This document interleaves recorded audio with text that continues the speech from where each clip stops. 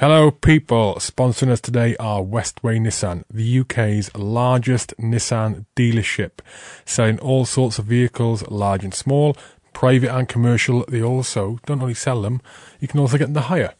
They can give you up to 20% off vehicles if you are a member of the armed forces or if you are a veteran, and they also, for January 2019, have got some exclusive deals going on. You can save a few K on your purchases.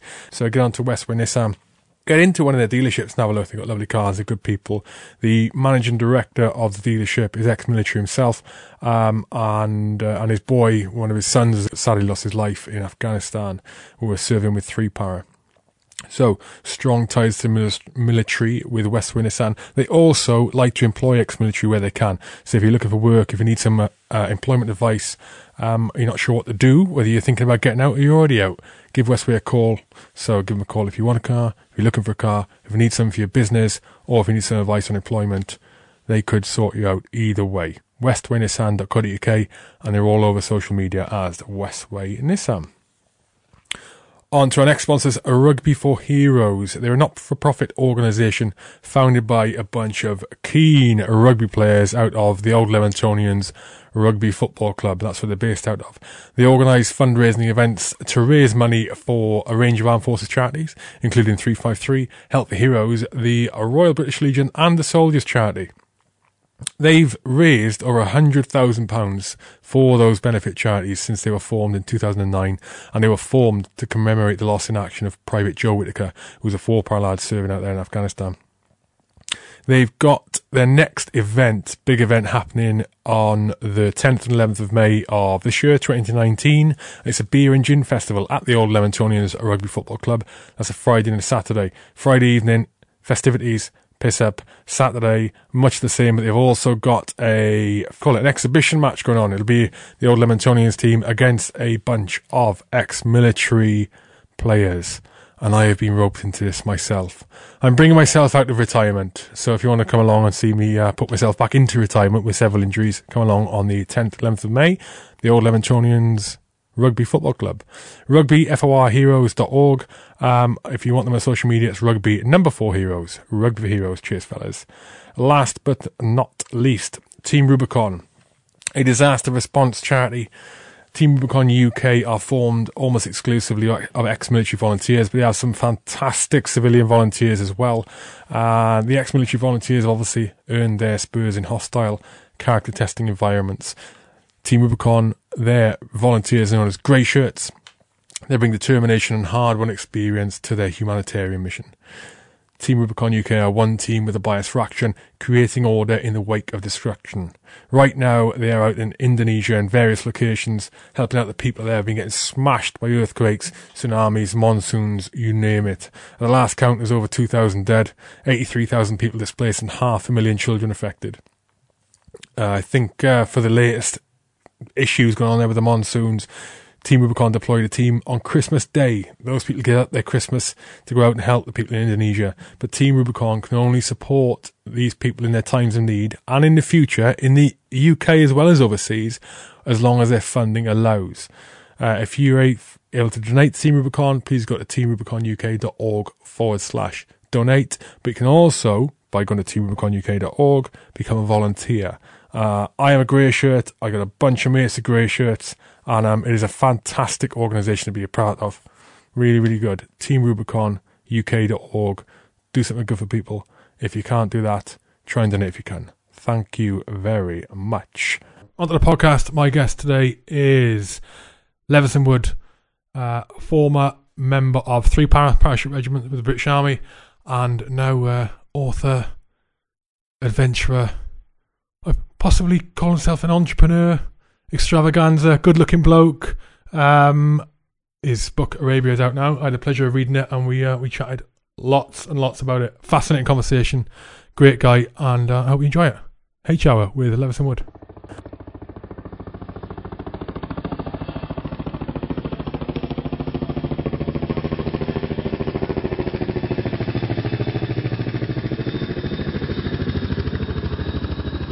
Levison Wood, thank you for your time. I do appreciate it, and welcome, mate. Thank you very much. It's good to be here. glad to have you here. You're probably my most handsome guest, I think, so far. Not the most handsome person on the podcast. I can't myself there. I'm sure you've had a few good ones. In all seriousness, your book, latest book, right? Yeah. So how many books have you done now? How many? Well, this is number 5, and Arabia. I've got another one coming out in a couple of months. Have you really? Yes. Oh, wow. You have to Tell you mention about that if you in a can. bit. Yeah. Right, so Arabia, I don't, I'll be honest with you, I don't normally read this kind of stuff. I don't. But obviously, I know you sort of in the past, and then you were coming on the podcast, and I thought, I better start reading.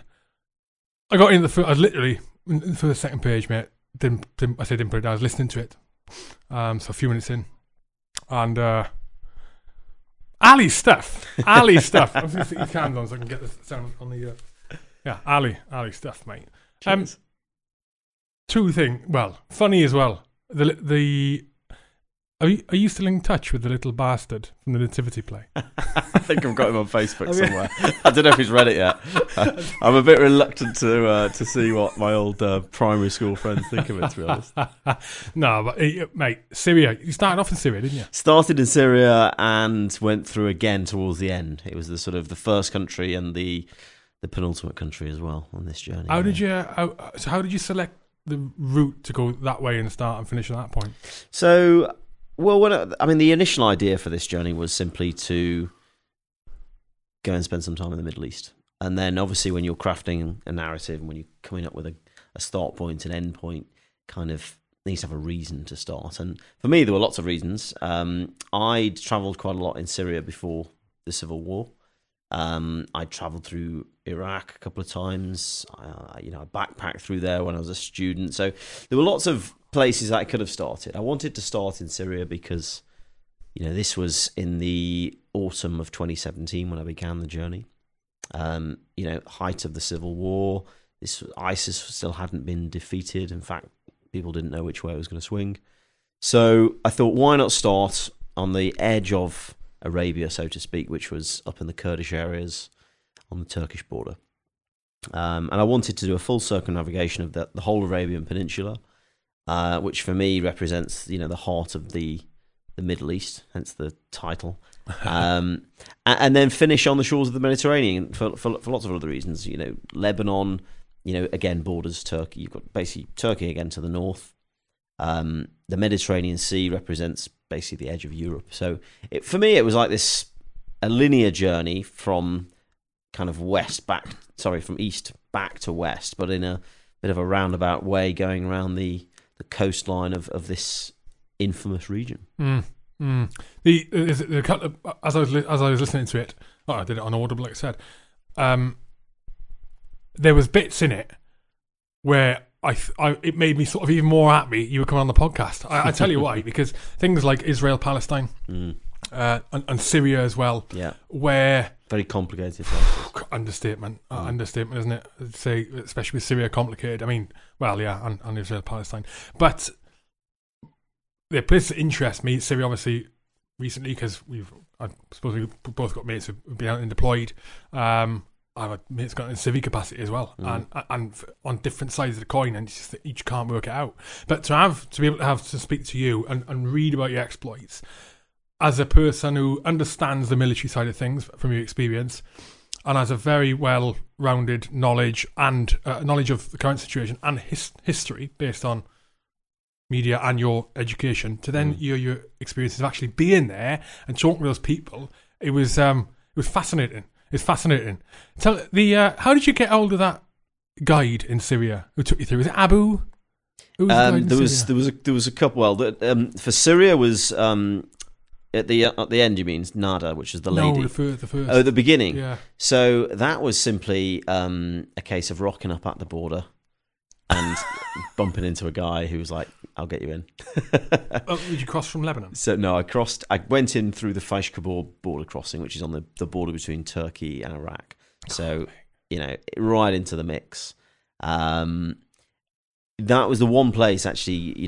Before I went into Iraq, I had to get a fixer sorted because I knew that without having a decent fixer, or at least a fixer, there was just no way we'd get around. Whereas Syria, Nobody was certain. Nobody had been into that northeastern part that we could get hold of. So there's no record of whether it was even possible. So we thought, there's only one way to do this. It's just pitch up, see what the guys say at the border. And actually, because I spent quite a lot of time with the Kurds, and I knew a few of the key figures, I just did some name dropping, and they let me in. Did you?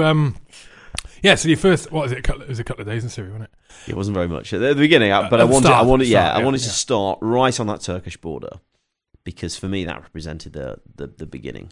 To sort of leave, to head from through the Kurdish areas into federal Iraq, which is obviously Arab, because there's a lot of grey areas. The Kurds, they're not Arabs, but they're all part of this bigger legacy.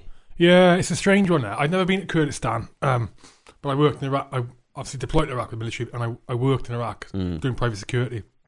And the furthest north I really went was Baghdad and Badra on the east, on the Iran-Iraq border. But there's trying to understand that Kurdish side of things. They're getting ass whooped by Iraq, really, at that situation. It's not too dissimilar from Palestine. On a basic level, Kurdish autonomous region, want to be independent, aren't allowed to be independent, and they haven't got the military might to be able to stick two fingers at Iraq. I think. I don't know. What's your understanding? I mean, the Kurds, I feel for them because they've been let down by every side. They were promised independence way back when, never happened. They were then, basically subsumed into Greater Iraq, and their lands have been chopped up. Ever since the aftermath of the First World War. You had the Kurds spread across Syria, Iran, Turkey, and Iraq. And is that where it first started? Yeah, I mean the Kurds have always been, an independent people, but they've never had their own land, and they've always wanted one. They were promised one, never materialised after the Sykes-Picot Agreement, which I'm not going to go into the details of that. But there's always been this desire with the Kurds to have their own homeland. Turkey, I'll be honest, have been just dreadful. Turkey has been pretty bad in what they've done to the Kurds. They classify, all those Kurds down the southeast pretty much as terrorists. The Kurds in Iran, surprisingly, have had much more freedom and haven't really striven to have their own independence as much. In Iraq, though, they have been fighting. They had their own civil war back in the 80s. But now, certainly after 2003, they thought that this was their big chance for independence. And they had high hopes. And they'd promised the people an independence vote, which happened literally the week after I got there. But of course, it came to nothing because, there were lots of bargaining chips on the table. And whether they get it, I don't know, maybe, but certainly not for a long time. Yeah, obviously the oil is a big part of it, and they seem to have within that region a hell of a lot of oil fields, but not just on the sort of extremities of the region. They've got them quite in depth inside as well. It's an inland of where they claim Kurdistan to be. That's half it, keeping all of that ground, but it's just I don't know. But that whole area, though, like you're saying, Iran, Turkey, Iraq, Syria, absolute mess. I'm not sure. Going back to Syria. That the ISIS battle going on there, ISIS, Syria, US, flipping everything. That must have been ISIS must have been on a downturn then. Just about, yeah. I mean, the Kurds just bigging them up a bit because actually it was the Kurds who were right on the front line. I was in Kurdistan in 2014 as well. Sinjar, just after ISIS had done Mount that. Sinjar. Yeah, Mount Sinjar. And I went to Mosul Dam and got to a place called Tal Afar. So I was right on I was about 5 miles from Mosul city centre in 2014. That was when place was ISIS central. Yeah, I mean, I was embedded with the Peshmerga, so we were sort of just watching some of the fighting there. And the Kurds they hadn't been paid in 6 months. And these guys were still fighting because for them it was a total war. It was them, or ISIS could have quite easily overrun that whole region, and no one knew at that stage which way it was going. When I was there on this journey in 2017, luckily the Americans had started to help out with the airstrikes, and there was a bit more of a presence on the ground, but it was still the Kurds were the ones doing the fighting. But they knew that to retake Mosul, the Kurds couldn't be involved because they didn't want to be involved, because the moment you have what the Arabs see as foreigners going in, and the Kurds are very much seen as a different tribe, they knew that they would be seen as the enemy. So that's when the Iraqi army was sent in, but again they ran away. They left Mosul the first time round. You mean if the Kurds took Mosul, then they would be the target of Iraq? Yeah. So the Kurds said, look, we'll help out, we'll provide a perimeter force, and we'll go as far as the Tigris River, but they didn't want to go any further. So that was when the Iraqis had to really step up to the plate. But it wasn't the Iraqi, for the most part, it wasn't the Iraqi army that retook Mosul and did most of the fighting. It was the Shia paramilitaries, some of them sponsored by Iran, were the ones that did most of the fighting against ISIS. And it goes to show some of the complexities and the sympathies. And it basically comes down to sectarianism. A lot of the Sunnis in places like Mosul supported ISIS, not directly, but they were sympathetic. They wanted this Sunni caliphate for them because of this huge division between Shia and Sunni. So a lot of it is religious. A lot of it is simply power struggles in each of the villages and towns. A lot of tribalism. And it's the same across the region, same in Syria. So incredibly complicated. So, to try and get that story across in the few pages of a book was tough, part of the challenge. But for me, that's what it was all about: was going to this really complicated region, shining a spotlight on it, showing it in something other than black and white, because it isn't black and white out there, and hopefully people will take something away from this. Mm-hmm. Yeah, absolutely. How when you just from a practical point, when you're out there doing your mental flipping expeditions, how do you turn that into the book? Do you take a massive notepad here?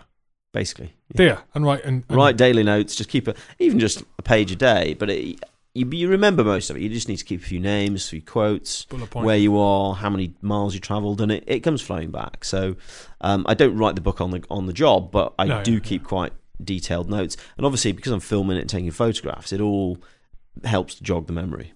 Must be quite a not a cleansing. That's not the word.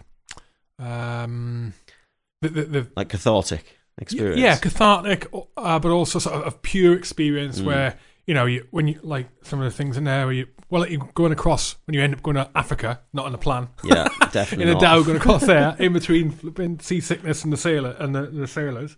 A lot of time yourself, along with your thoughts, that whole outdoor thing we talked about before on one of the other podcasts, the whole outdoors thing.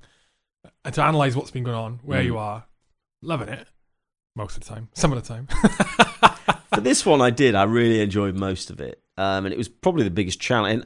I mean, in terms of, it wasn't physically challenging as much as the journeys I'd done, like the Nile or the Himalayas, but it was mentally challenging because I was going through these really difficult areas, didn't know whether we were going to get permission. The whole journey, was fraught with all sorts of complexities, but I did really enjoy it because I really wanted to.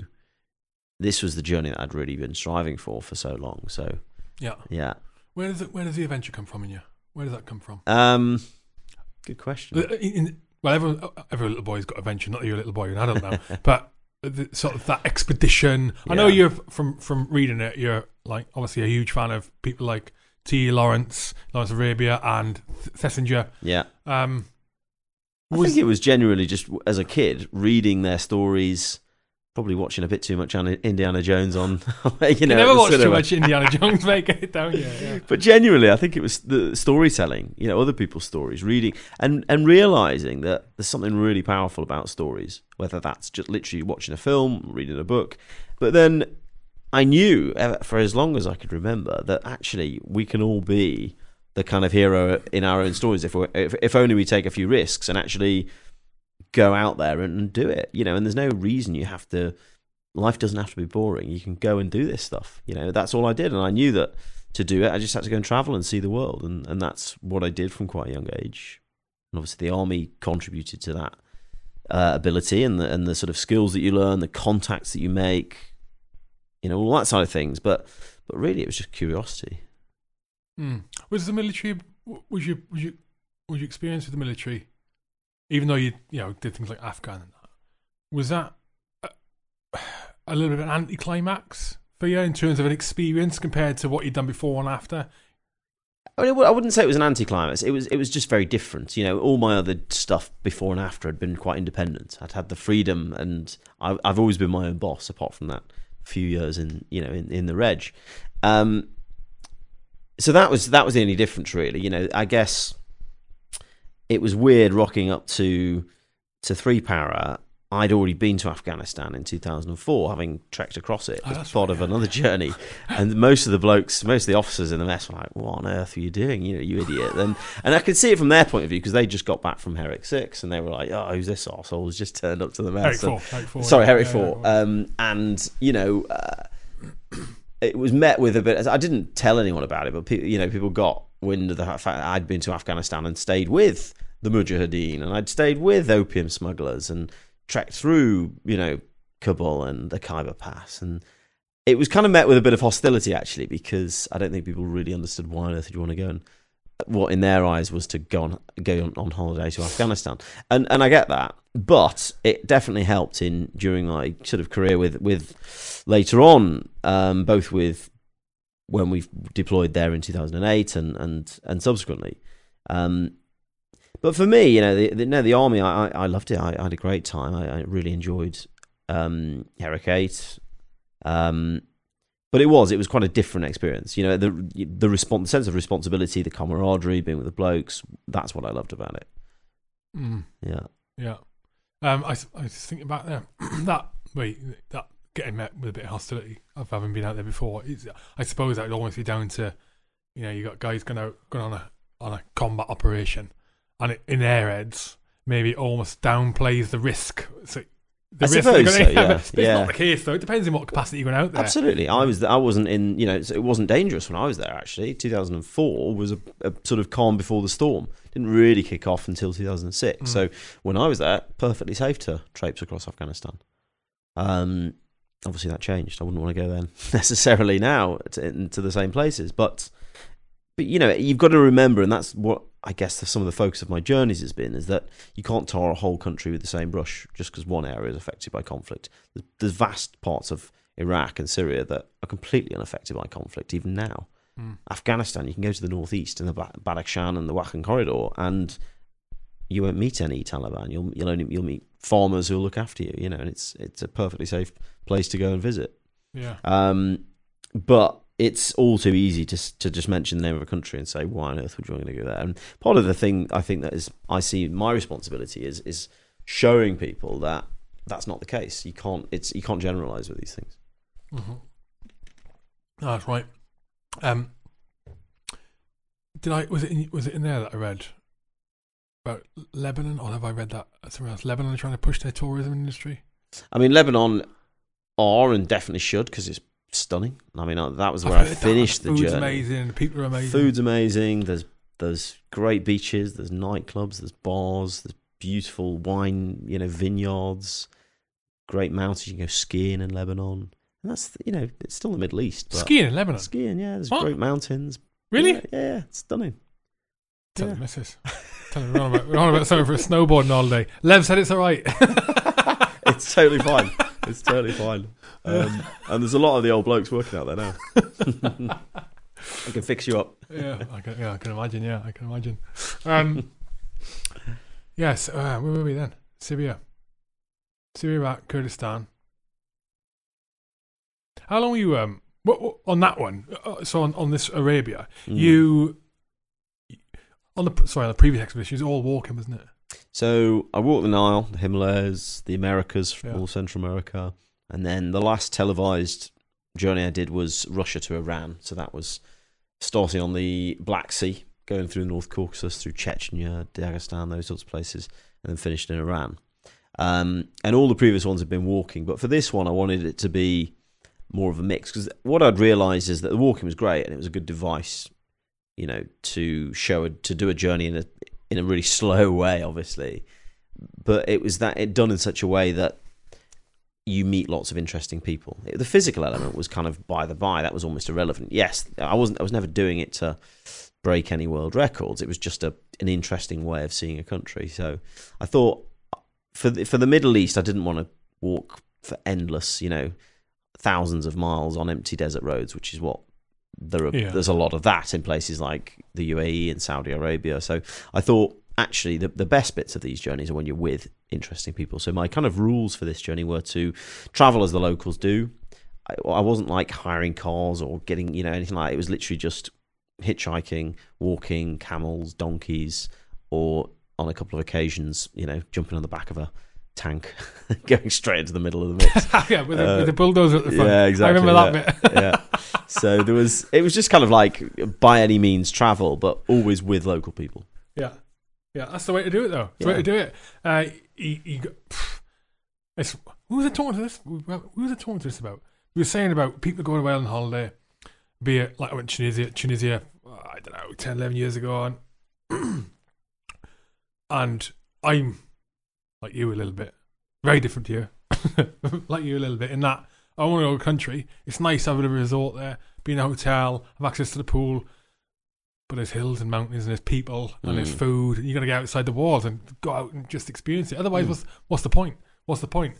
And going one step further than that, what you do, I'd love, it'd be fantastic to go out and do, cut about, embed yourself with them, and try and almost pass off as one of the locals, just live like them, live like the unfortunate thing with Audible is you don't get the pictures. Yeah. So when I picked up the book, I was looking at the pictures, mate. You got some good dress sense going on. Yeah, I can blend in if you try it. Yeah. You weren't as tanned as I thought you'd be, though. You had the beard going, mate. Did you buy that stuff out there? Yeah. Just pick up some local clothes and actually I did actually manage to sort of pass myself off in places like Yemen. Grew a decent beard, wore a turban, and off you go. Which country did you find it the least friendly generally in terms of just the people? Least friendly. Because that part of the world, right? They're all pretty flipping accommodating. It's part of the religion. It's part of the culture. Yeah. Like Afghanistan, Iraq. I met anyway some of the nicest, most generous people you'll ever meet. Come in the house, have a cup of tea. Da, da, da, da, da. You know what? All the places that I was kind of concerned about, all the places that have got bad, press and stereotypes of being dangerous places, like Syria, like Iraq, like Yemen, like Saudi Arabia. That's where I met the nicest people. People, Lebanon, amazing people. It was actually the places that tend to get a lot of tourists or more tourists that were less friendly. And I have to say, UAE, going through like Dubai and Abu Dhabi, you don't meet any locals. You don't meet the Arabs because, 95% of the population is foreign workers and expats. So the Arabs just keep themselves to themselves. And Oman, because there is quite a bit of a thriving tourist industry, people are trying to flog your stuff. So, and that's one of the flip sides, and I guess one of the dangers of tourism and mass tourism certainly is that it does mean that the interaction between foreigner and local becomes a bit more transactional. Whereas in places that there is virtually no tourism, or it's dropped off, like in Syria, there used to be quite a lot of tourism to Syria, but that's gone now, and yet amid all that conflict and violence, the people they view a foreigner or the people really take you in and look after you because they know that the benefits of it. They know that hopefully one day tourism will come back.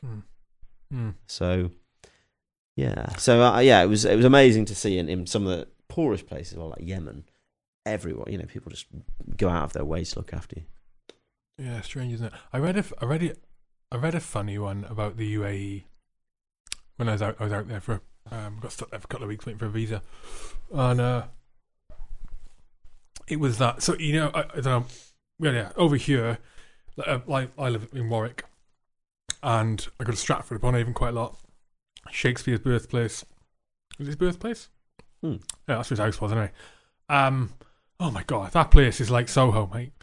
You go in there, it's foreign, Far East people, Chinese, Japanese, all of them, everywhere. Lots of foreigners because it's full on tourism.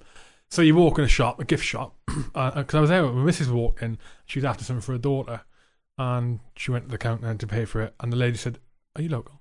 And she said, "Yeah." So, and she charged her less than what, like, with Mark. Really? Wow. Charged her less because she was local, right? Yeah, she charged her less, honestly. That's in the UK. But what I read about the UAE when I was over there was in the paper, and it must have been English paper or English text, because I don't read Arabic.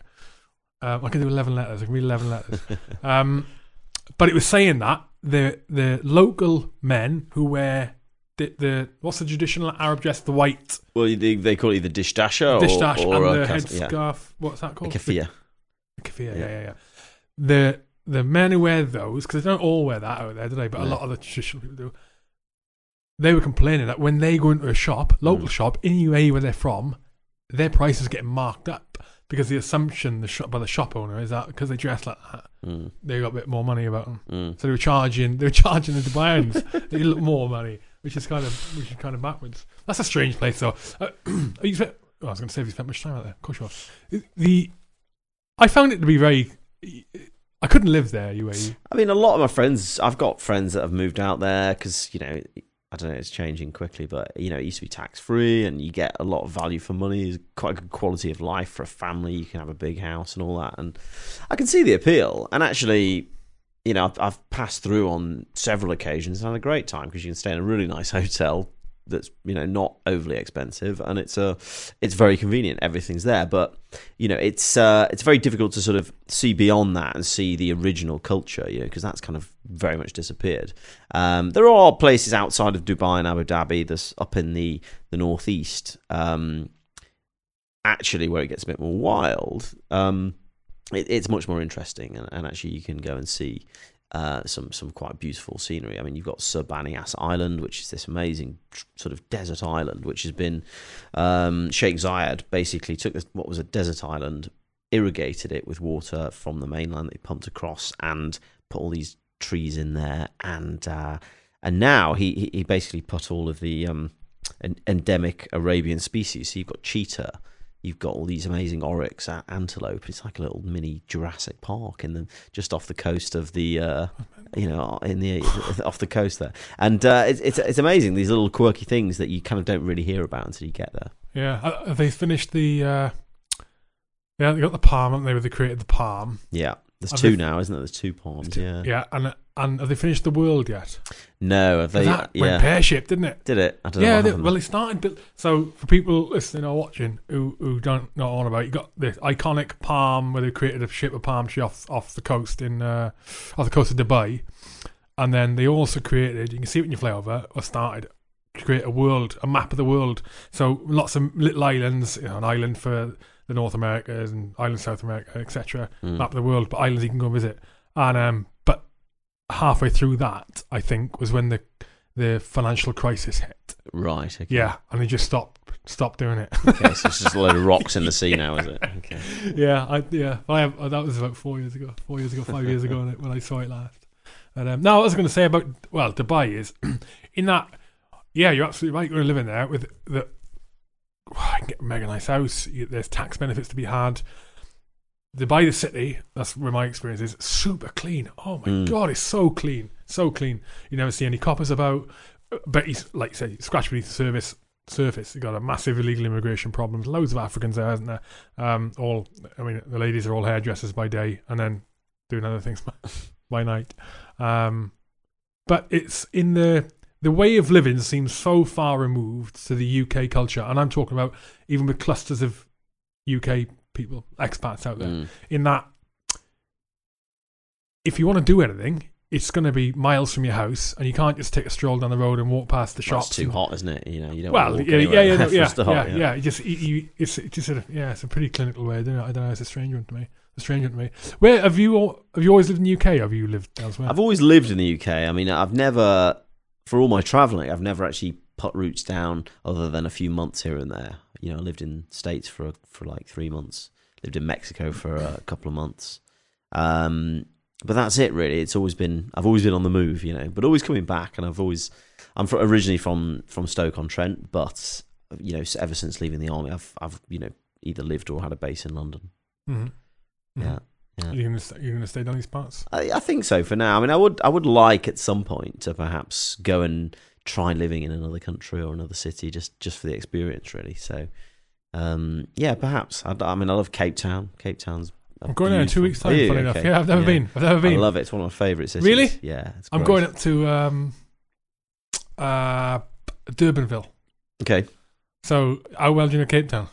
Am I going to get robbed in Durbanville? Can I go for a run? Yeah, you'll be fine. You'll be fine. Nobody's gonna. Yeah, you'll be right. I mean, you hear the horror stories, but I think that hopefully the Wild West days are over down there. There is still crime. There is still a lot of carjackings and things, but no, it's just so stunning. And you've got everything there. You've got this amazing city with the mountains and the sea, and you're not far from the wine regions and all the garden routes. Stunning. Yeah. They've got to write dramas in South Africa at the minute with the president, haven't they? Yeah, I mean it's politically, but then they always have. I mean, like the first time I went there, I was like 18, in fact, and everyone was convinced that the country was going to erupt into chaos then, and that was a long time ago now. Yeah,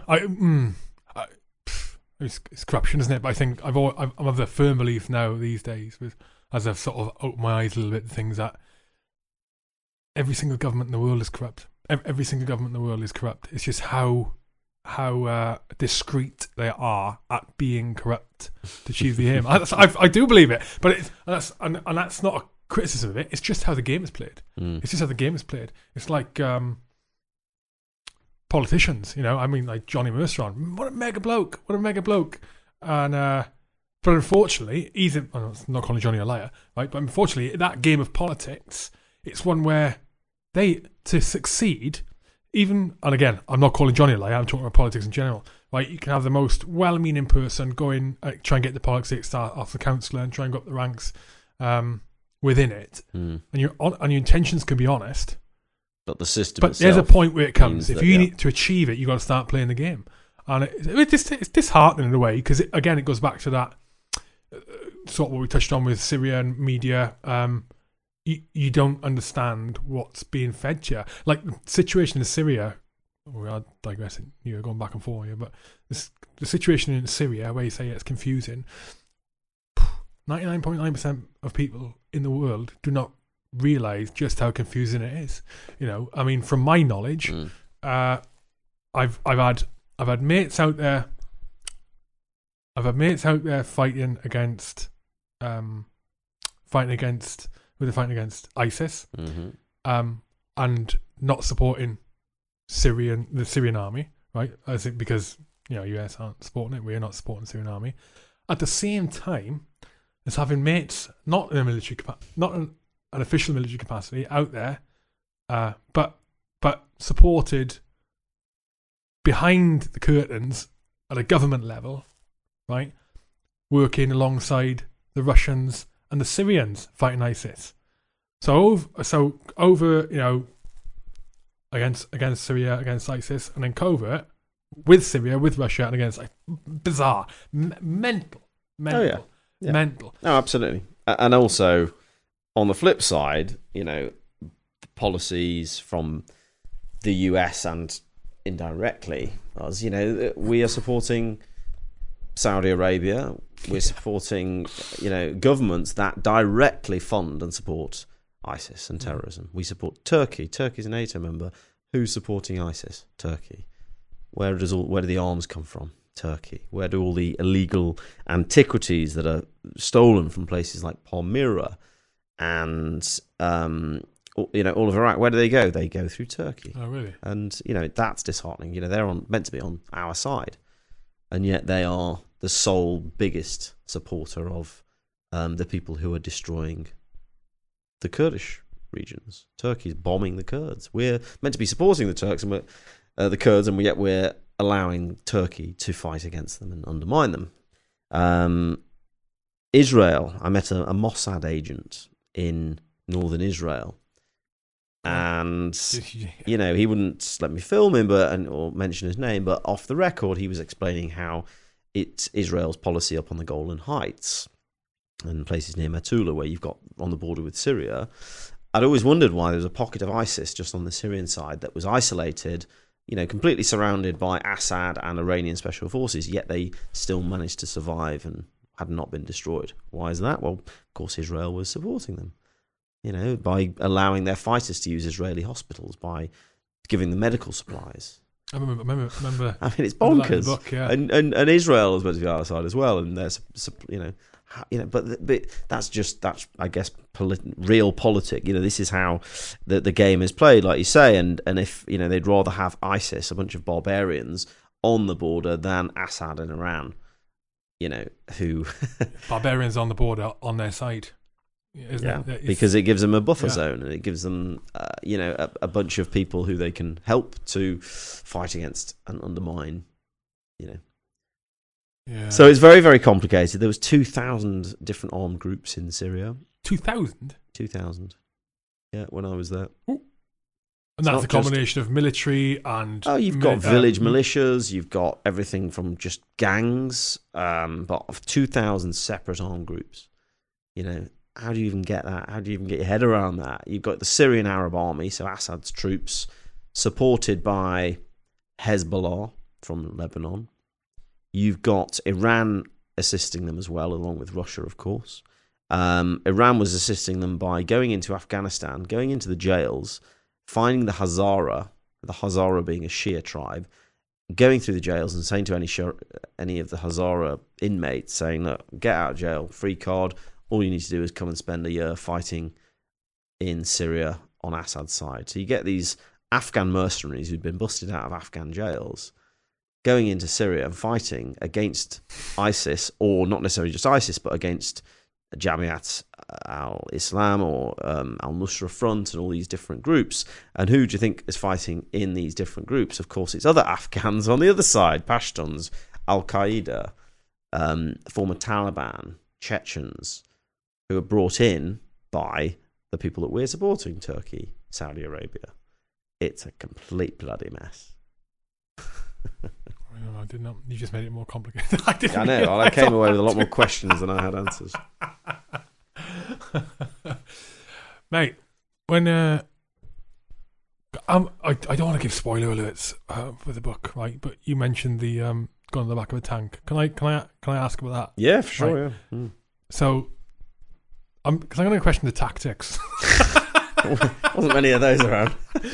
So you're in Iraq. Yeah. Yeah, and you're with the Kurds. No. At this point, this was with the Hashid, which is one of the Shia paramilitaries. That's right, and they're off to attack and basically sweep through a load of areas to capture a town. Well, they were basically just doing a clearance operation all the way down, following the Euphrates River from the edge of the Kurdish lands all the way down to Baghdad. So it was called the Hawija offensive. That's it, Hawija. And the idea was to just sweep, advance to contact, basically, seeing what happened. And that was all ISIS territory. And the tactical formation they used was essentially a traffic jam of a line of armoured vehicles. Not even armoured. I mean, it's literally taxis. There was a bulldozer at the front with a big... a bulldozer at the front. I thought that was quite... ingenious, because the bullets were literally bouncing off the front of this bulldozer, and the guy driving the bulldozer was literally just wearing a cowboy hat. I mean, it was hilarious. The one that's very surreal, and then you've got literally people rocking up to the battlefield in taxis, and then there was big battle tanks, there was loads of pickups, obviously with people just hanging off the side. I mean, it was a complete carnival.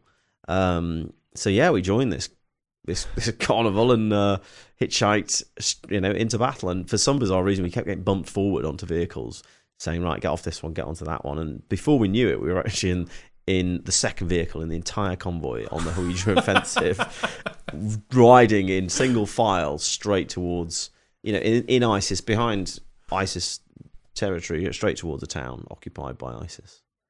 Right. I mean, it was nuts. There's a bit where I lolled, mate. I laughed out loud. I was in the car driving out to London, and you're on about that bulldozer driver, and you're saying he's got his cowboy hat on, and the bullets are bouncing off. And one of you said that a contact happened, and obviously one of his jobs was to use the bulldozer to dig up like the ground and put a bund line in there as protection. Yeah. But he said the way he was going about it, with fag hanging out his mouth, cowboy jacket on, big grin on his face. I think your words were, the bulldozer seemed to thoroughly enjoy his job. Well, there's a firefighting on around him, and he's happily going away, mate. Oh, I cried. No, it was a very surreal couple of days. I mean, but what made even more surreal by the fact that these guys, or at least some of them, not all, because a lot of these were just civvies who just volunteered. For them it was jihad. The Grand Ayatollah Ali al-Sistani, which is the sort of the Shia spiritual leader in Iraq. Iraq. In Iraq, there's two. You've got Khomeini and in Iran, but he was basically said to everyone, right, we want to get rid of ISIS, so volunteers. So a lot of the Shia population volunteered. So the ones that didn't join the more regular forces just formed this rabble, and they were just going around. They were getting orders from the Iraqi government, but most of them just did whatever they wanted. So they were going through, but some of them, especially the leadership, were, or had been, part of the Shia forces fighting against Brits and Americans, when we were occupying Iraq. So some of the people that I'd met were literally the ones blowing up and shooting Brits back in Basra when you were there. That's the way it goes, isn't it? Yeah. It's the way it goes. I don't know if you read the bit about the sniper, Abu Tassin. Yes. You must have thought that was a bit. I've listened to it all. This guy was just, he'd... I have genuinely read it. I have listened to it. I have genuinely listened to it. I'm telling you. God. He was a real character. 65 years old. Yeah. Killed 460 odd ISIS. Fought in every conflict since 1973. And I was sat there interviewing this guy, thinking, "Wow." Yeah, he was an alley. He was Yeah. alley. Yeah. Yeah. What was it? What was I going to say before that? Then what was it? Oh man, you lost. You said I didn't read the book. No, I just wondered if you'd remember that bit, because I thought, the sniper is a kind of memorable. Yeah, it's a good one. God, the convoy. No, I've lost my train of thought now. What was it about Syria? What was it? No, you throw me. You throw me left. Sorry. Bear with me. No, I had a question. It's gone. I had a question and it's gone. So those rabble thrown together, unpaid? Yeah, or either like literally just expenses. They were promised pay. Some of them hadn't been paid in months. Some of them had got a bit. Some of them not at all. But for them, most of them hadn't been paid. Most of them were just doing it because they thought it was the right thing to do for the country. Yeah, religion has its bad points, but it also has its good points. A religion will get people to unify and come together in extreme circumstances a lot faster than, for example, like the UK could do, for example, where we're sort of Christian, but we're not really following it, and it's atheists and I'm atheist. I might be agnostic and I might be changing my train of thought. Anyway, but I'm not practicing Christian, We're not devout with a religion, and I think it would take a lot more to get us going to go and fight a battle, I think, than it would do. Yeah. To be honest, though, most of the fighters weren't particularly religious. I didn't see any of them praying, apart from the mullahs that were sort of there as the guides. But for them, I think it was more than that. I think it was, they'd had this religious sort of call to fight, but for them, it was more about defending their homeland, defending their country, and just actually probably a sense of duty towards their own people. And again, it was just tribalism, No, I didn't. Sorry, I didn't mean to say that they're doing it for their religion. But I mean the fact that they're in a mobilizes. Yeah, you're right. A lot of them don't practice it, but probably most. Most of them will be doing their prayers when they should in the day. Most of them will. I think. Some of them. All right. It certainly wasn't most. Back to Iraq. Okay, but no, you're right. Yeah, it's the religion was quite an interesting sort of aspect. Obviously, it was a big part of this journey was to try and understand the mentality, which was seeing people fight on lots of different conflicts. But I think that what I really found was actually it wasn't really down to religion most of the time. It was simply down to tribalism, to oil, to the sectarianism. I don't think, it wasn't half as religious as people make out or think of, perhaps. You kind of do. Obviously, on a Friday, people go to the mosque. But I think a lot of people go to the mosque not because they're particularly religious, but because it's just a sense of community. There's a very ingrained sense of community in the Middle East, and it brings people together. People are very family orientated in a way that we aren't so much in the West anymore.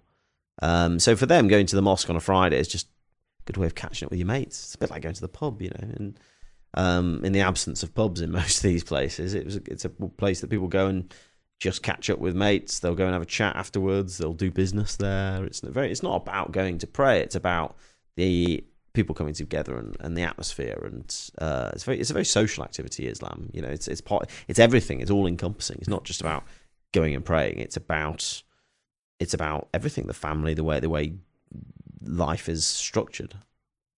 I never thought about that. Yeah. Can you, with your historical knowledge, I've always thought, I think I read it somewhere, mate, that is Iraq or what it was back in the day before it was Iraq. Well, Mesopotamia. Some say it's what they would call it, the cradle of civilization. And if I'm digressing on my own thoughts here, but you went through Qurna, didn't you? Al-Qurna, where they say that the Garden of Eden is. The original site of the Garden of Eden is, and the tree that, if you believe in that, the tree that Eve picked the apple from is there. I never managed to go there when I was... Yeah, I went there. I have to say, it was a bit of a letdown. It was a load of picnic tables made of concrete, and like... They put a load of sort of horrible concrete, really garish lights around it, and then obviously fairy lights dangling off the tree. I mean, they've done it in proper Middle Eastern fashion. It really isn't as kind of classy as you kind of hope it to be. But it is what it is, and if you believe these stories, I mean, you don't even have to believe it. The fact is that this was the cradle of civilization. This is where it was where farming really began. This is where some of the oldest cities in the world, that you can still go and see the ruins. Well, that was going to be my question. Why is it regarded as the cradle of civilization? Well, the birth of arithmetic as well? I mean, that was much later, but certainly 10,000 years ago, there were the first cities of Ur and Eridu sprang up. And they are almost twice as old as the pyramids in Egypt. Really? Twice as old. 10,000 years ago, it's a blooming long time. Jericho, in the West Bank, Damascus. These cities are really, really ancient. People don't really understand necessarily. It's very hard to grasp the fact that they're twice as old as the pyramids. The pyramids are 5,000 years old. Yeah, and yet you've got Eridu, which is still, there's a big lump in the ground. There's nothing there anymore, and it's not even protected. It's just a big mound of old rubble and bricks, and you can walk in there, and there's these bricks on the floor. You pick one up, and it's got cuneiform writing, which is the oldest written language, on all these bricks. This is stuff that should be in the museum, but it's not. It's just strewn across the desert floor. Millions and millions of bricks, bits of pottery, just everywhere. And it was used as back in the because it's the only feature for miles and miles around. It's Iraq. Inside Iraq, yeah, and it's not far from the Kuwaiti border. Oh, it's down south then. Down south, okay. Yeah. So because it was the only feature for miles around, it was strafed during the war, and it was used as a firing range. People just shooting into this mound, which it's just absolute. Is that not Safwan? He's almost.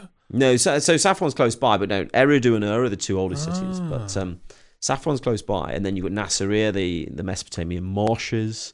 So you'd have been around that area, I guess. Yeah, Nasiriyah, Al-Arab and all that. Nasiriyah, Qurna. Yeah, so Nasiriyah, yeah. Yeah. In fact, no, we at the time we would steer clear of Nasiriyah when I was doing the private security. Steer clear of Nasiriyah because it was a bit dodgy. ISIS had not long been kicking off.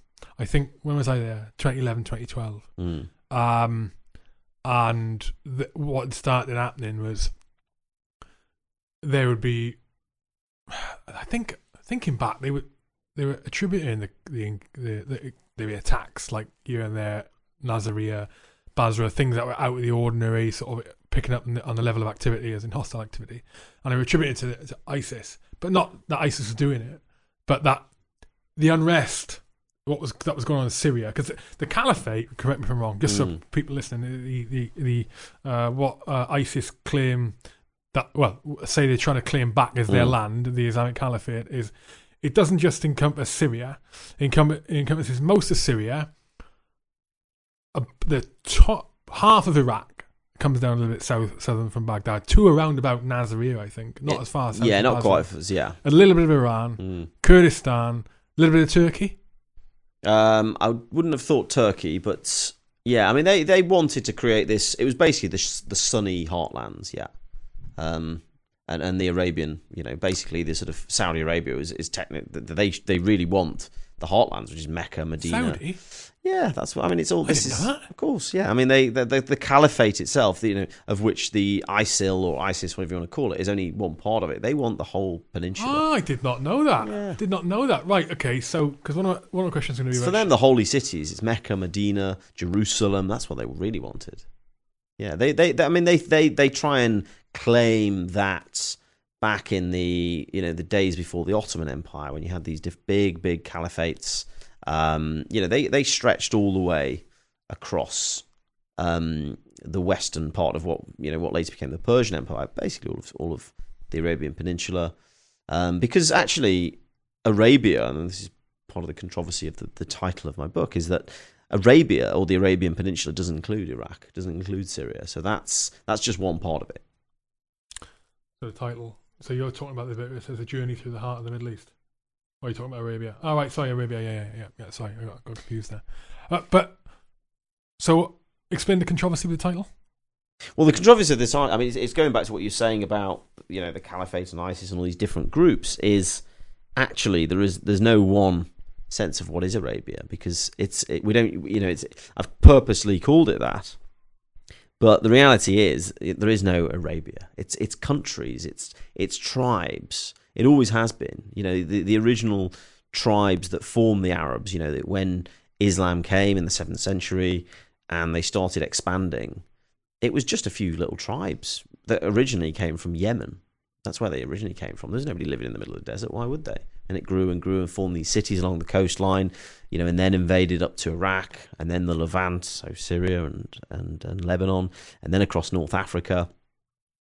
But it all came from a few little tribes that were knocking around the southwestern corner of Yemen and Saudi Arabia. I always thought Arabs were from the Arabian Peninsula, so I'm wrong. Well, they were, but only one small corner, and they spread. But you're going back to your historical sort of question, was actually the people that lived in the Mesopotamian marshes. They weren't Arab; they were Sumerians. They were a very different people, and it's all linked in nowadays. But there's so much history there, and it's very, very difficult to sort of, again, and one of the challenges of my book was to try and bring out some of the historical legacy, not just of the ancient history, but more modern history, the history of Islam, and the history of the Crusades, the history of the Ottoman Empire, and then later colonial rule. There's so many different layers to it, and you obviously can't bring it all out, but that's what I wanted to try and do, is give people a flavour of just some of the complexities that are going on in this region. Yeah. Language is a question for you. And feel free to say I haven't got a clue, because you might not have a clue. It just struck me there, right? You got the Middle East, you got Arabia, Middle East, and then North Africa, Arabian Peninsula, speak Arabic. Yeah. There's variations across the regions, regional dialect and other things like that.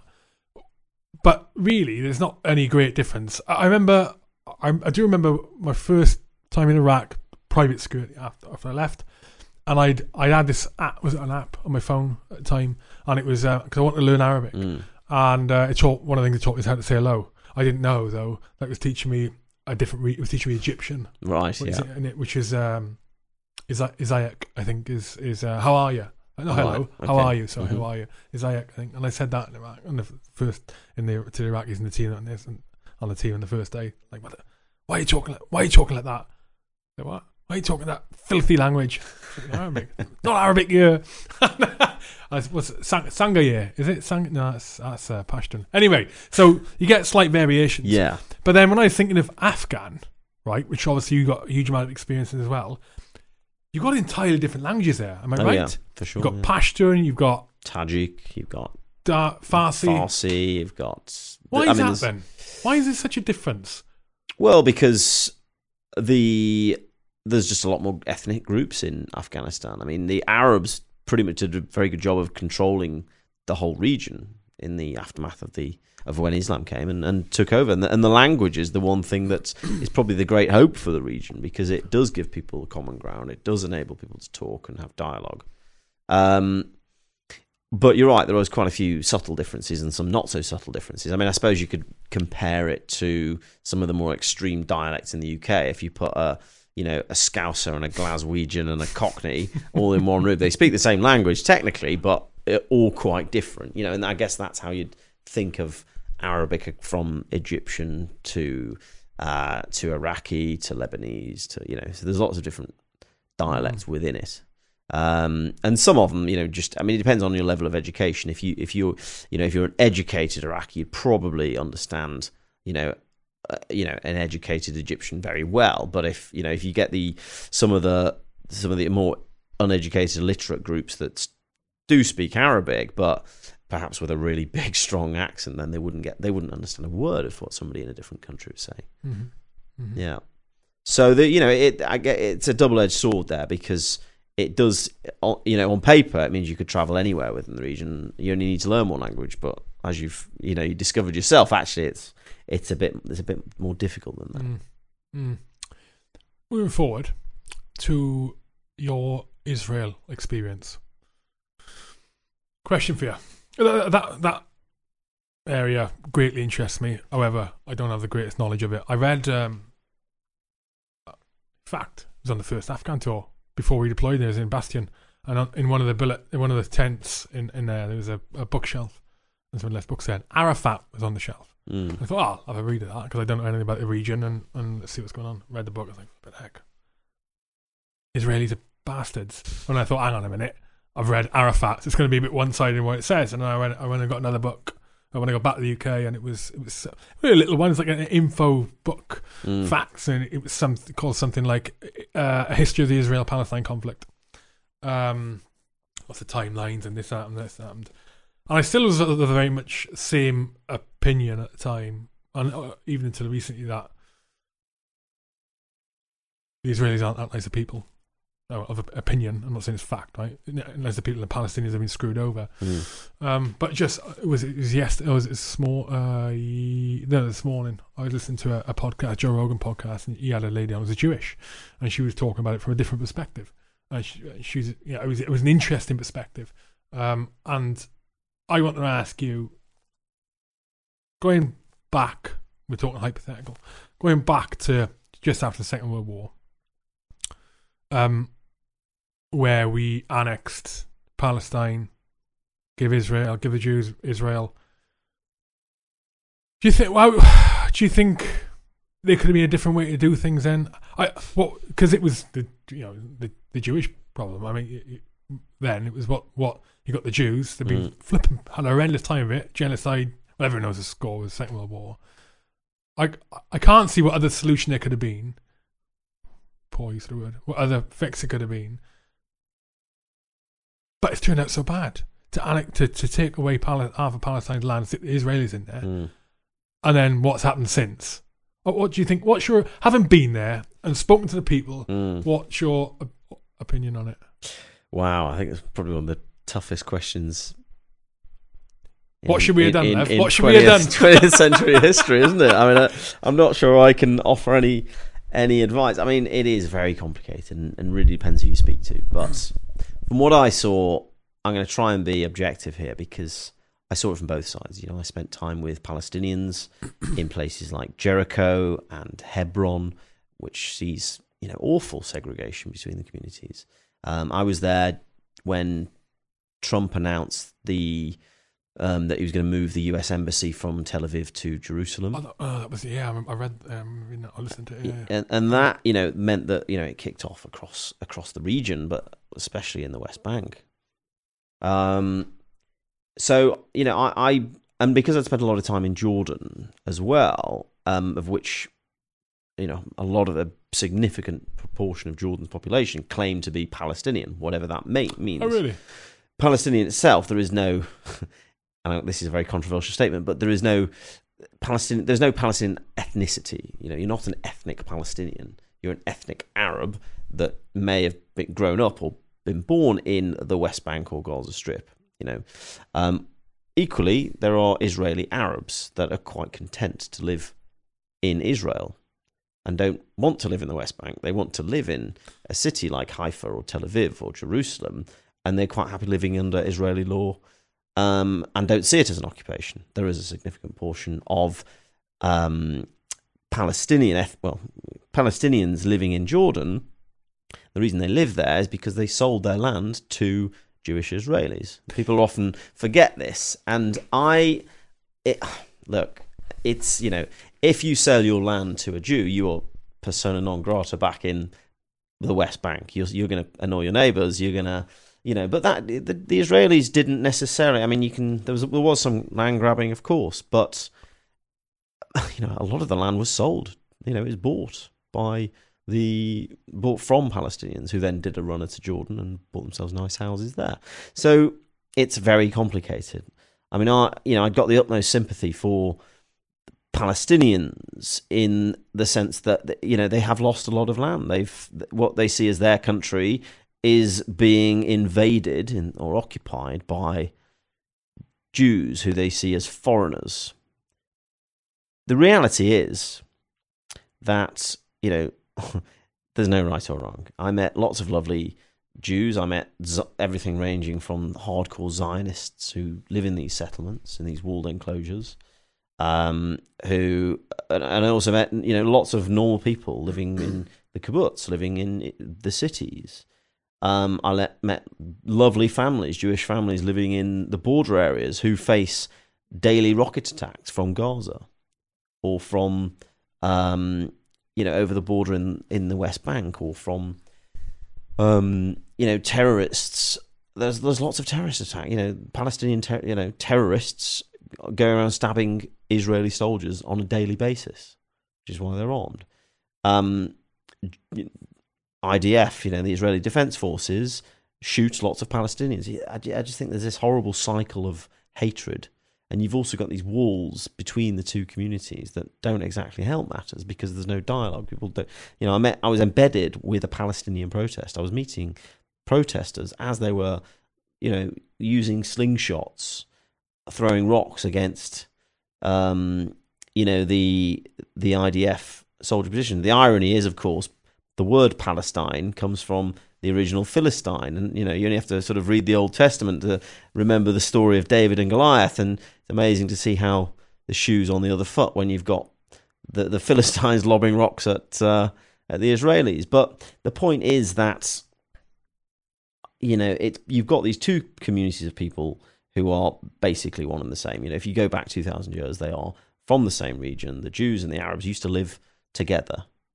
There was no Arab 2,000 years ago. There was local tribes, and there was Jews, there was Christians, there was mostly animists. The people that lived in the Middle East 2,000 years ago were generally just Bedouin tribesmen without religion necessarily. So it's a very complicated situation now, because you've got brought in lots of outside influences. You've got the enormous Jewish lobby in the USA, which accounts for a lot of the the vast majority of the funding for the state of Israel. So how do you ever get peace when you've got all of these different factions, all of these different agendas? I don't know. I agree with you. I agree with you. I think it's not fixable. I think the blame does not lie. The blame situation does not lie with Israel or Palestine. The blame lies with America and the UK and other people back in 1946, 1947. There were decisions made at the time because it was, like you say, against the backdrop of the Second World War, against the backdrop of the Holocaust, and actually back in those days, the population of what is now seen as Palestine, Israel, there's nobody there. It was an empty land. It was just desert wasteland. There wasn't millions and millions of Palestinians living there that suddenly got booted out. It didn't work like that. It was just a few shepherds. It was tiny, tiny communities. Nah. Yes. Nah. Yes. I know the historical expert. No, it can't have been that few. It was tiny communities. My understanding of sort of history of it is that back in the day, 2,000, 3,000 years ago, it was tribal, a bunch of tribes. Yeah, a tribe that were the Palestinians, not by that name. Yeah, the tribe that were this, tribe that, and basically all them. This is me boiling it back to that book I read 10 years ago, A History of the Palestine-Israel Conflict. basically all bugged out, and people, a tribe stayed. They became the Palestinians. It became Palestine. That's my understanding of it back in the day. But no, I don't think it's fixable. I can absolutely sympathise with the Palestinians. I can understand how a nation, which is what they were, what they are, what they call. I'd say they're a nation, whether it's officially recognised or not. I'd say they are. They've got every right to be, as do Israel, right? And I can understand how a people can be driven to. I mean, Palestine's the birth of terrorism, right? That's what they say. It's the birth. That's the birth. The suicide bombers are all started. That's what they say. I can understand it can be driven to that, and I've given the example I've given in the past is imagine. I've used maybe Welsh, but you're English, right? Imagine being in up in Stoke, when you're 15, 16 years old, and the Welsh flipping have built up their military might, yeah, and they come across the border with all the weapons, and they come across the border, and they take 20, 30, 40, 50, 100 miles of land off the English, and they go, it's ours now. And the people who live on that land, so Stoke now, I don't know if it is, but Stoke now is under Welsh control, and all of a sudden things get more expensive in the shops, and you can't just walk, you can't do this, there's a curfew and blah, blah, blah, blah. And you say, hello, Scotland, England can't do anything about it because they haven't got the power to do it because the Welsh are more powerful. Scotland, hello. Ireland, hello. France, they've taken this land, we want to give it back. And no one listens, and no one listens for decades. The international community don't listen to the English. What do you do then as a boy or as an adult? What do you turn to when everything else is gone and you've seen your parents getting beaten up and this, that, and the other, and you're being oppressed? The only thing you can turn to, the last thing you can turn to is violence. The last thing you turn to, the other way to go about it, is violence. So I can understand how the Palestinians have gone like that. I can understand how the Israelis have gone like that, because it's become the situation where it's so indoctrinated in the pair of them, Israel and Palestine, we're right, you're wrong, that it just goes mental. There's no fix for it. I think you could say as a two-state solution, brilliant. But the majority of the majority of the Palestinians won't accept that. And the hardcore Palestinians won't accept a two-state solution because it was their state in the first place, all theirs in the first place. Israel might be more accommodating of it. Well, it wasn't their state because there was no state of Palestine. There never has been a state of Palestine. That's the point. It wasn't one country taking over another country's land. I thought it was Palestine before. Don't destroy all my argument. I was ranting for 5 minutes, mate. It was a people. It was an Muslim Arab people, and then when the Jews came, they established the state of Israel on what many people consider to be Palestinian land. But there was no state of Palestine. What was the area? There was the Palestinian Mandate, which was under British rule, and then until the 1940s, and then when the state of Israel was created, and then suddenly the Palestinians found themselves homeless, and so you're right, it can very easy to see how that can escalate. When we were in control, the reason we just left them to it was because it wasn't the Palestinians doing the terrorism; it was the Jews. The Jews were the ones who blew up the King David Hotel, the ones who were killing British soldiers. It wasn't the Palestinians, it was the Jews. And actually the UK always had quite a pro-Palestine approach to it until, and then when the Jews effectively booted us out, then we kind of said we had to wash our hands of it. So I don't support either side. I just think it's a blooming mess. People need to talk. The different communities need to talk. The problem is, of course, it's not the people. Most of the people that I met don't want a two-state solution. You're right. They want, and this goes from the Zionist settlers through to most Palestinians, they want their children to sit in the same classrooms. They want to be able to have mixed schools. They want their kids to be able to talk and have friends on the other community. But it's the leadership on both sides that doesn't want that. It's the leadership on both sides that has got such agendas, and they're pushing their agendas, and not just politically motivated, but financial as well, to keep this conflict going. Yeah, that surprised me saying that most want that. I mean, I just thought of a thing in my head there. When I've been picturing it in my head, I'm thinking Israelis and Palestinians, white people and Arabs, and it's not like that, is it? They're all Jews, like the same. The Jews were yeah. They were Arabs. They were people. They were Middle Eastern. The original, the ones who left, or the ones who were thrown out 2,000 years ago during the diaspora were. Then it's not. No, not at all. It's not. That's purely religion. It's not ethnicity. I mean, the Jews now, you've got Eastern European Jews, you've got Spanish Jews, you've got North African Jews, you've got Middle Eastern Jews, you've got Ethiopian Jews. There's a huge Ethiopian African Jewish population. You've got Russian Jews. So, it's not about the ethnicity at all. It's purely about the religion.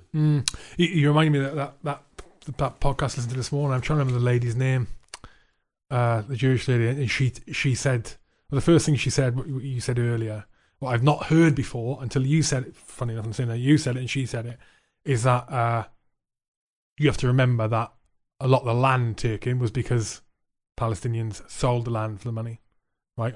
I'd never thought of that before. Okay, I can see that. So it's not quite as they took all the land as took some land and we sold others. And the other thing there, some of it was forced purchases, but yeah. Who built the wall? I don't know. In the West Bank. Who built it? Well, do you think it was the Jews building it? Do you think it was Jewish labourers? Oh no, Palestine. Yeah. Oh yes, sorry. Like actually, physically built it. Yeah, but yes, but then devil's advocate. How else, if you're oppressed, having got the money, how else you going to remember? No, I agree, but you've got to remember that it's not Jewish people building the wall. I understand what you're saying. Yeah, I mean the other thing she said was that what you touched on there is that the Jewish people are unique. They're like no other people in the world because Jews are a religion, yes, but they're also a people. And you can be a religious Jew, or you can be a non-religious Jew. You're still a flipping Jew. You can't be. You're either Christian or you're not. You get what I'm saying? So, like you're saying, you get Spanish Jews and Russian Jews and all of that. They're a people. They're like they're completely different to any other people in the world in that respect. But most Jews that I met were not particularly religious. No, not really. Most Jews that I met certainly were, and actually there was a fairly disparaging view of the Hasidic Jews, who are often seen as a bit of a scourge on society. Yazidi Jews. The Hasidic, sorry. Yeah, because they don't work. They basically claim benefits from the state, and they all have lots and lots of children who all go on to become in Israel. Why? And these are the guys that they just do effectively Bible studies. That's it. They are religious. They lead a very religious, traditional way of life, but they're not seen by most, let's say, mainstream secular Jews as contributing a great deal other than reading the Bible. So there's, even within Judaism, there's these different sort of strata and levels of what people are seen as validity and so yeah, I don't know. It's a complicated situation. Complicated. I think it's screwed. Yeah, I think you'll be fighting there forever. I think the same with Syria, Iraq, Kurdistan. I think Syria's different. I think Syria, Assad has basically won. He's not going anywhere. As in, are you talking about the battle against ISIS, or are you talking about ISIS? They're nothing. They were never anything really. I think the biggest threat, the ISIS were, I think personally, I mean, they did some shocking things, but they were never a credible force. The deeper problem, ISIS is just another rename for Al Qaeda, and Al Qaeda was just the remnants of Saddam Hussein's army, and this Sunni, it's the Sunni Shia divide is the big problem in the region, and you'll have clashes. ISIS will just rename itself and come up with another guise in a few years, but in Syria, Assad has won. His I don't think he's going anywhere. I think the Russians played a very smooth move by backing him.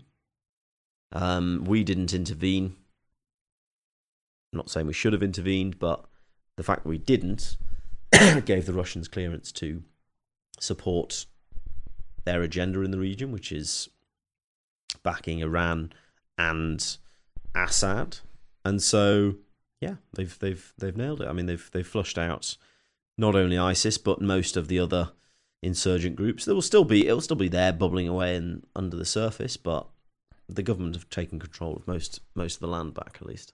From the guys I knew who were working on that Assad side in the last few years, one of them I trust them all greatly. One of them, a lot of time for him. Super intelligent guy, very well formed opinions, and he's someone. If he said to you, white's turned to black, and now white's black, I'd say, if you say so, mate, I believe him.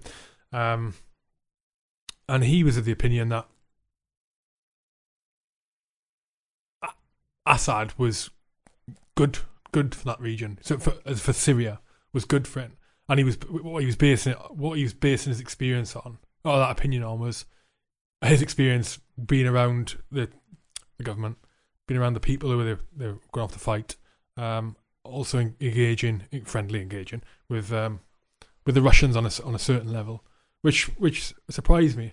But then that leads. I mean, and if you go back to what you're saying there, with ISIS maybe not being that credible an organisation, a threat, it's all just a power play, like anything in that region, isn't it? Then, because if that's the case, why what the US bothering for? Well, Russia obviously bothering because they've got that they want to secure that area, and as a strategic that and oil. At the end of the day, Russia, they wanted to secure the pipeline that goes all the way. I mean, they call it the Sheer Crescent, but the idea is to secure the oil pipelines that can connect the Caspian Sea all the way through the region, through Iran, through Iraq, through all the way to Lebanon. I did not know that. So for them, it's about access, money, finances, and oil, effectively. We get our oil from Saudi Arabia, the Gulf, which goes another way, and so we're backing Saudi. Simple as that. I didn't even thought of that. And it all goes down to the 1979 revolution in Iran, where Iran was on very friendly terms with the West. Us and the States had the Shah of Iran in our pockets, and then it all went when the Iranian embassy, the American embassy in Tehran was overrun by the religious faction within the student population, and the Ayatollah kicked off. I mean, basically, the Americans then said, right, we're not dealing with Iran, we're going to back the Saudis, and so that was when you've suddenly got the sectarian war, Iran all being Shia, or mostly Shia, and then you've got Saudi Arabia as the heartland of the Sunni faction. So it's, on the one hand, it's religious, but on the other hand, it's also about who can supply the oil, whether it's going to be Iran or Saudi Arabia. Yeah, pennies just dropped there. I'm such an idiot. A penny just dropped there. When one of the fascinating facts and figures I got from working in Iraq, I was working with the oil companies, and we had the pleasure of having a brief from a Weatherford senior guy from Weatherford, who's for people listening, Weatherford's a big oil and gas company, and he was saying that Ramallah oil field in the southern Iraq, I think it's the 5th largest oil field in the world, something like that. It's flipping huge, and he was saying that those iconic flames you get burned off, the iconic pictures of oil fields in the Middle East, and you get the flames burning off, and so people aren't aware that that burn off excess gas that's created from drilling the oil. Mm-hmm. And he was saying, I can't remember the name, Canadian guy, and he was saying that so when you drill down, you get excess gases caused when you hit the oil fields and all the rest of it. Worst case scenario, that gas, that depending on what you're drilling into, the kind of geological features, that gas can be used for nothing. It's useless. It'll kill you, like instant H2S and stuff like that. He said best case scenario, and depending on what oil field you're in, best case scenario is that gas comes up, and hypothetically speaking, without any treatment of that gas, you could plumb it straight into a house and go straight into a cooker and be used as household gas. It's perfect. And he was saying Ramallah oil field, the entire oil field produces that gas. Perfect. In a day in Ramallah, those flames burn off enough of that gas in one day to power the whole of Iraq for 6 months. 6 months. But the problem is they can't get the infrastructure and the gas pipe to get it out. They can't. No one can put it in, and where's it going to go to? That's what you're saying to me. And I was just thinking there that where Iraq is, you've got Iran to the east, Russian controlled. Also, you've got Kuwait to the south. The drama is there. You got Iran to the east. You got Syria to the north. You got Jordan to the west. Yeah, imagine if we control all that. Well, that's why Turkey's so important, because of the pipes, can go through up to Turkey, and that's why it's so strategic. It's on the border. You've got the Turks. That's the route to Europe. Going that way. But the Russians have always wanted a piece of Turkey so that they can control those access routes. Flipping oil. Apparently, the US are exporting oil now, aren't they? Apparently. I don't know. Yeah, I heard it in the last couple of weeks. They've started exporting oil. I thought they stockpiled a load. They've just had it stockpiled, sitting on it and buying it in from wherever they buy it in from. And now they've apparently started exporting it. Yeah. It's a crazy, crazy world. Well, that took a political turn, didn't it? Flipping heck. Well, yeah, we've got all of this. Start wrapping up, mate. Book. Where can people buy the book? Waterstones. I got mine. I got that copy from Waterstones. That was 3 copies. Yeah. Hang on. No, I've got something else before you go on. Listen to this. Right. The reason is 3 copies. Yeah. Right? Because I'm going to pimp you out and you're going to sign a couple for me if that's all right. Yeah. One of them, inside, you're gonna write in there to Levison. Right. Right? And then whatever you want to put afterwards. Yeah. Because it's for a friend of mine, John Vickers.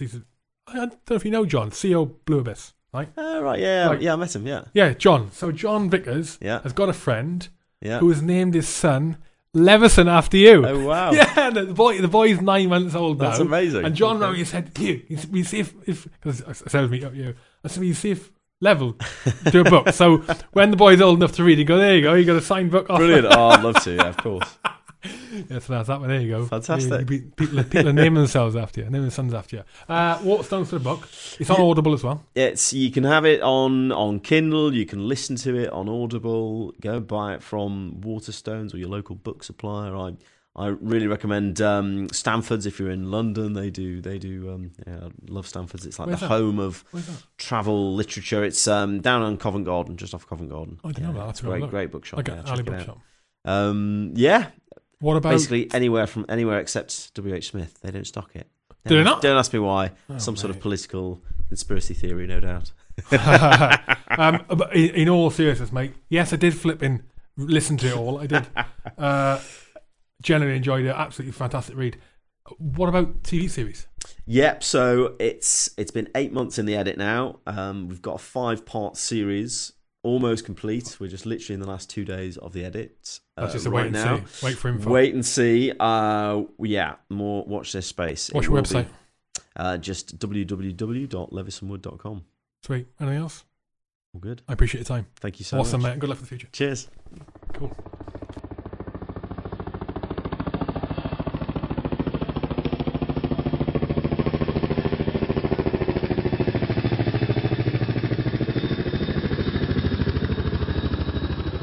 That's it. Thank you for listening. If you are enjoying the podcast, you can help continue the podcasts by supporting them on patreon.com. Patreon.com/HHour, or go on to the website for the podcast, which is charliecharlie1.com, and hit become a patron. It'll take you through to the link, take you through to the website Patreon, and you can sign up to be a patron.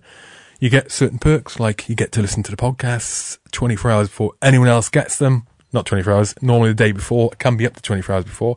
And also get money off the online shop where the merchandise is, and we sell the Green Beret coffee and all the rest of it. Plus, you get access to certain competitions. All the competitions now. All the freebies get given to the Patreon supporters now, I think. I think that's the case, just to reward them because they are fantastic and help us continue to keep going. As do the sponsors. Just a reminder, Westway Nissan sponsored us today. Westwaynissan.co.uk, the UK's largest Nissan dealership, giving up to 20% off purchases for ex-military or serving military personnel. Also, Rugby the Heroes, rugbyforheroes.org. organising events to raise money for military charities. The next event is on the 10th and 11th of May at the Old Lemontonians Rugby Football Club. I'll be there getting smashed in rugby on the Saturday and in alcohol on the Saturday evening. I'll see you there. Thank you to Rugby Heroes. They're also on social media, Rugby #4 Heroes, so give them a follow. And finally, last but not least, Team Rubicon UK. TeamRubiconUK.org. If you're able to donate to them, please do so. If you want to volunteer, become a prestigious grey shirt and deploy overseas or in the UK to disasters where people need assistance, then you can do that by going online and registering. TeamRubiconUK.org. Thank you to the sponsors. Thank you to the listeners. Thank you to Sam. And thank you to my Patreon supporters. Until next time, out.